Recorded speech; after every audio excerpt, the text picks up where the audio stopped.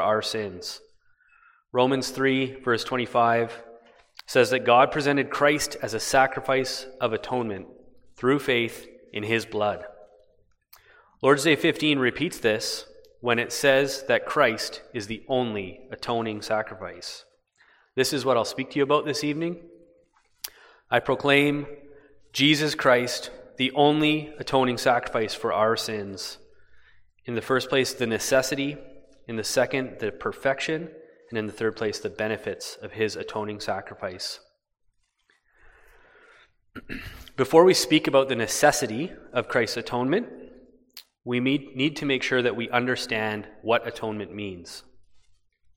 Atonement means to make amends, to blot out an offense, to give satisfaction for wrong done, to reconcile between yourself and someone you've offended by your behavior. In short, it is to restore a relationship that had fallen apart. We disrupted the relationship between God and us. The relationship had started off good, but we, by our offensive behavior, our sin, alienated ourselves from God. We needed to atone for our sins.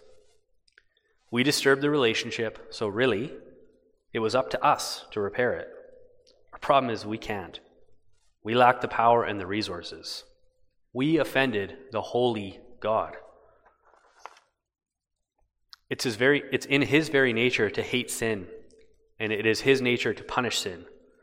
We could not expect to be accepted by the holy God, to have fellowship with him, unless atonement was made.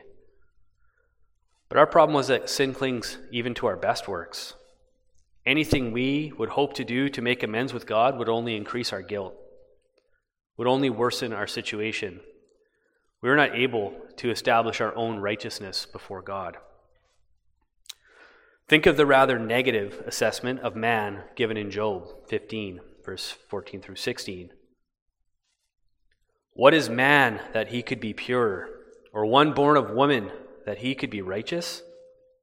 Man who is vile and corrupt, who drinks up evil like water. Do you understand the plight of the children of man? As Paul wrote in Romans 3, verse 22 and 23, there is no difference, for all have sinned and fall short of the glory of God. All are in danger of perishing. By nature, we are objects of God's wrath. Do not even try to establish righteousness before God by your own efforts. The exercise of free will will only lead you away from God. And actually, we have no free will. By nature, our will is bound to disobey. The only freedom we have, by nature, is to do the will of the enemy, Satan. Our situation was hopeless, desperate. Together with all of mankind, the wrath of God pressed down upon us too.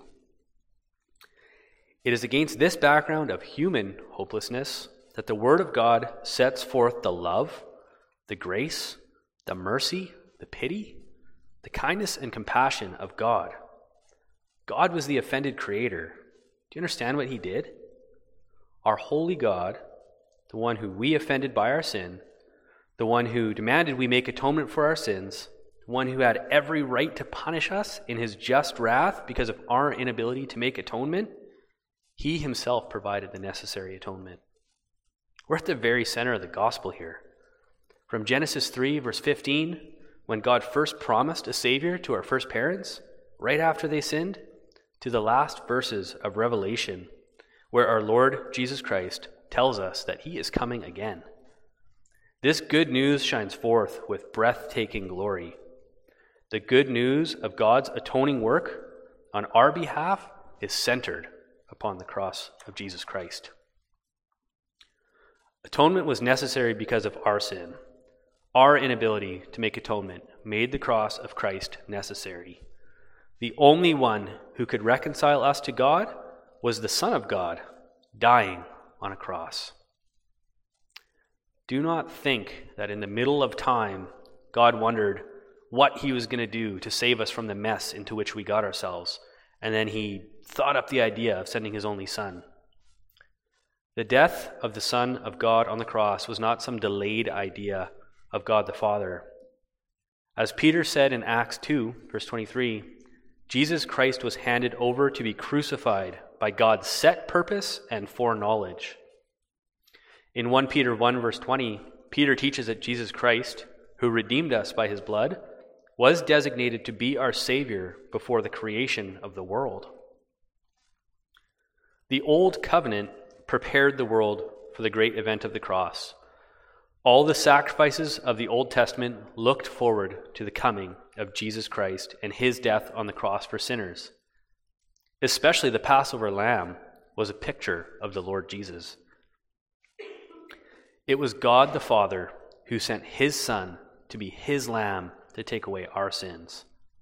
A number of texts bear witness to this. God loved the world so much that he gave his only Son. That's John 3:16. And in Isaiah 53 we read, it was God's will to crush him and cause him to suffer. And in Romans 3 verse 25, that God presented him as a sacrifice of atonement. However, that God the Father sent the Son does not mean the Son came unwillingly. He willingly died upon the cross. He committed himself to suffering and dying for our sins before the creation of the world. He laid down his life for his sheep. He poured out his life unto death.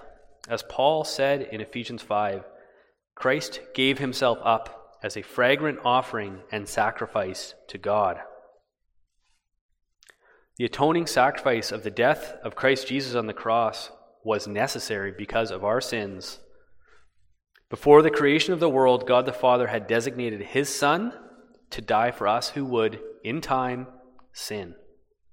The Old Testament looked forward to the sacrifice, and in the fullness of time, the Lord Jesus came. As question and answer 37 says, he bore in body and soul the wrath of God against man's sin. By his sacrifice, he has redeemed us from everlasting damnation, and he obtained for us the grace of God, righteousness, and eternal life. Not only was the atoning sacrifice that Christ brought necessary, he was perfect. We'll now speak about the perfection of the only atoning sacrifice in our second point.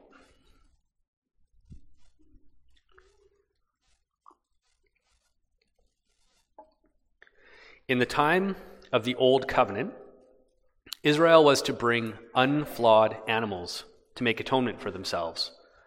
Some 50 times the Old Testament law said things like, the animals, your sheep or your goats, you offer must be without defect. Possible defects could be lameness, blindness, or some other serious flaw. And the priest had to check that animal over first. If it had a blemish such as a lame leg or a missing eye, then the priest would tell the one who tried to pawn a sick animal off as an atoning sacrifice for sin that God would not accept it, that he would have to take it home and come back with another one without defect. Why did it matter? Because the animal sacrifices of the Old Testament were only types of the real atoning sacrifice. They only foreshadowed the real one. In themselves, they were even ineffective. As Romans 3:25 says, in the time of the Old Testament, God left the sins committed during that time unpunished. The lambs and goats, the bulls and oxen, all the sacrifices of the Old Testament did not in themselves atone for the sins of God's people. And yet, when the sacrifices were faithfully offered, God's people did live under grace.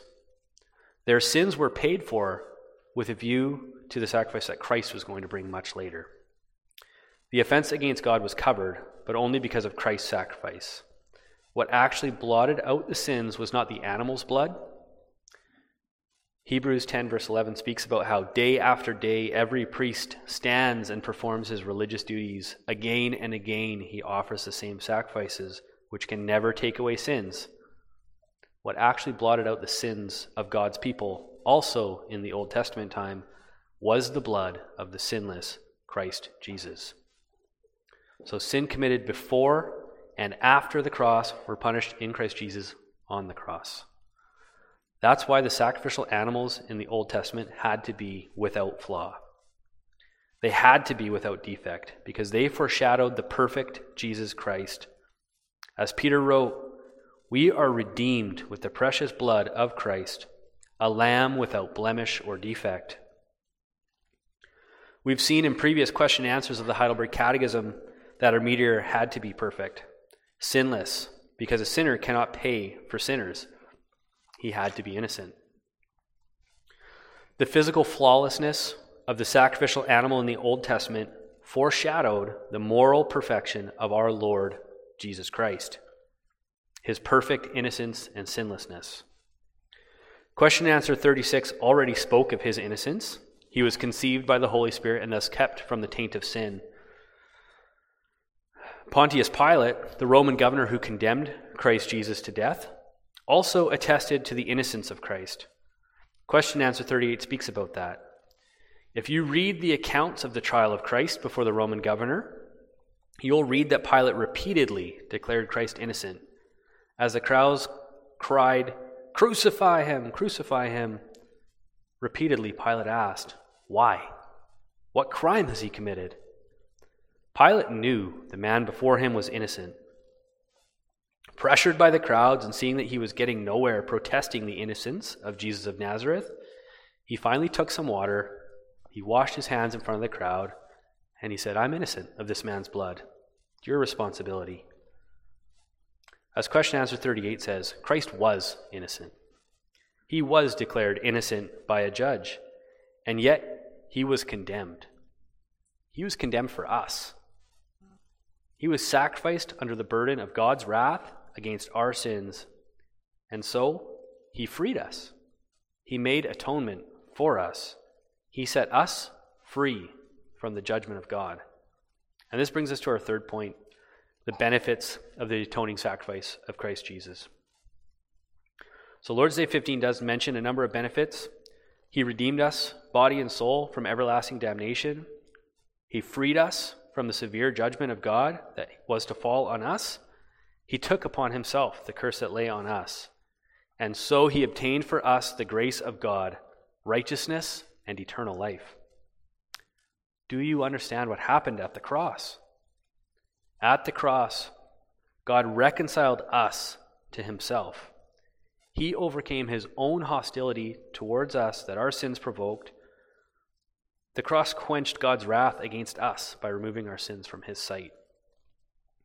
On the cross, Christ assumed our identity and endured the curse that we deserved by our sin. He suffered and died as our substitute, in our place, with the damning record of our sins nailed to his cross, my sins nailed to the cross, he dying for me and for you. By his atoning sacrifice, Christ has redeemed us from the powers of sin, death, and hell. He has defeated those powers that once held us captive. Mercy and glory are promised and assured to all who believe in him. Having given us his only Son, Jesus Christ, he will give us everything we need. He will and does lavish upon us his love for the sake of his Son who died for us. In this life, he blesses us with every spiritual benefit, faith, assurance, comfort, joy, peace. For the sake of his Son, he promises us eternal life with him in heaven on the new earth. All these benefits may be summed up in a word: reconciliation. God has reconciled himself to us through the atoning sacrifice of his Son. Through faith in Jesus Christ, our sins and misdeeds no longer count against us. United to Christ by faith, we receive a new life and are declared righteous by God. As Paul wrote in Romans 3, being right with God comes through faith in Jesus Christ to all who believe. And the message that we are left with is plain. It is the message of the gospel, and the call of the gospel is clear. Be reconciled to God through faith in Jesus Christ. Amen.